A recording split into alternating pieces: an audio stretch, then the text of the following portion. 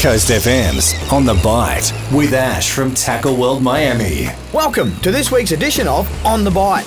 Mother Nature looks to be giving us a real treat this special Anzac long weekend.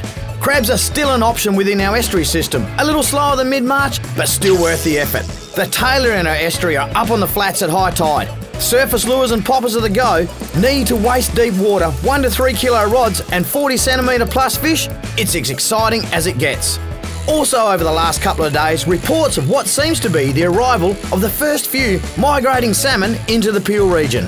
For shore-based anglers, salmon are some of the most exciting sports fishing to be had for the whole season ahead.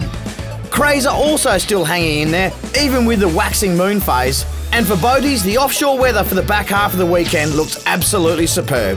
This Sunday being Anzac Day, if you wake up along one of our beaches or out in your boat early, why not pause and reflect for a moment, then dedicate your first cast of the day to the diggers that help shape this great land.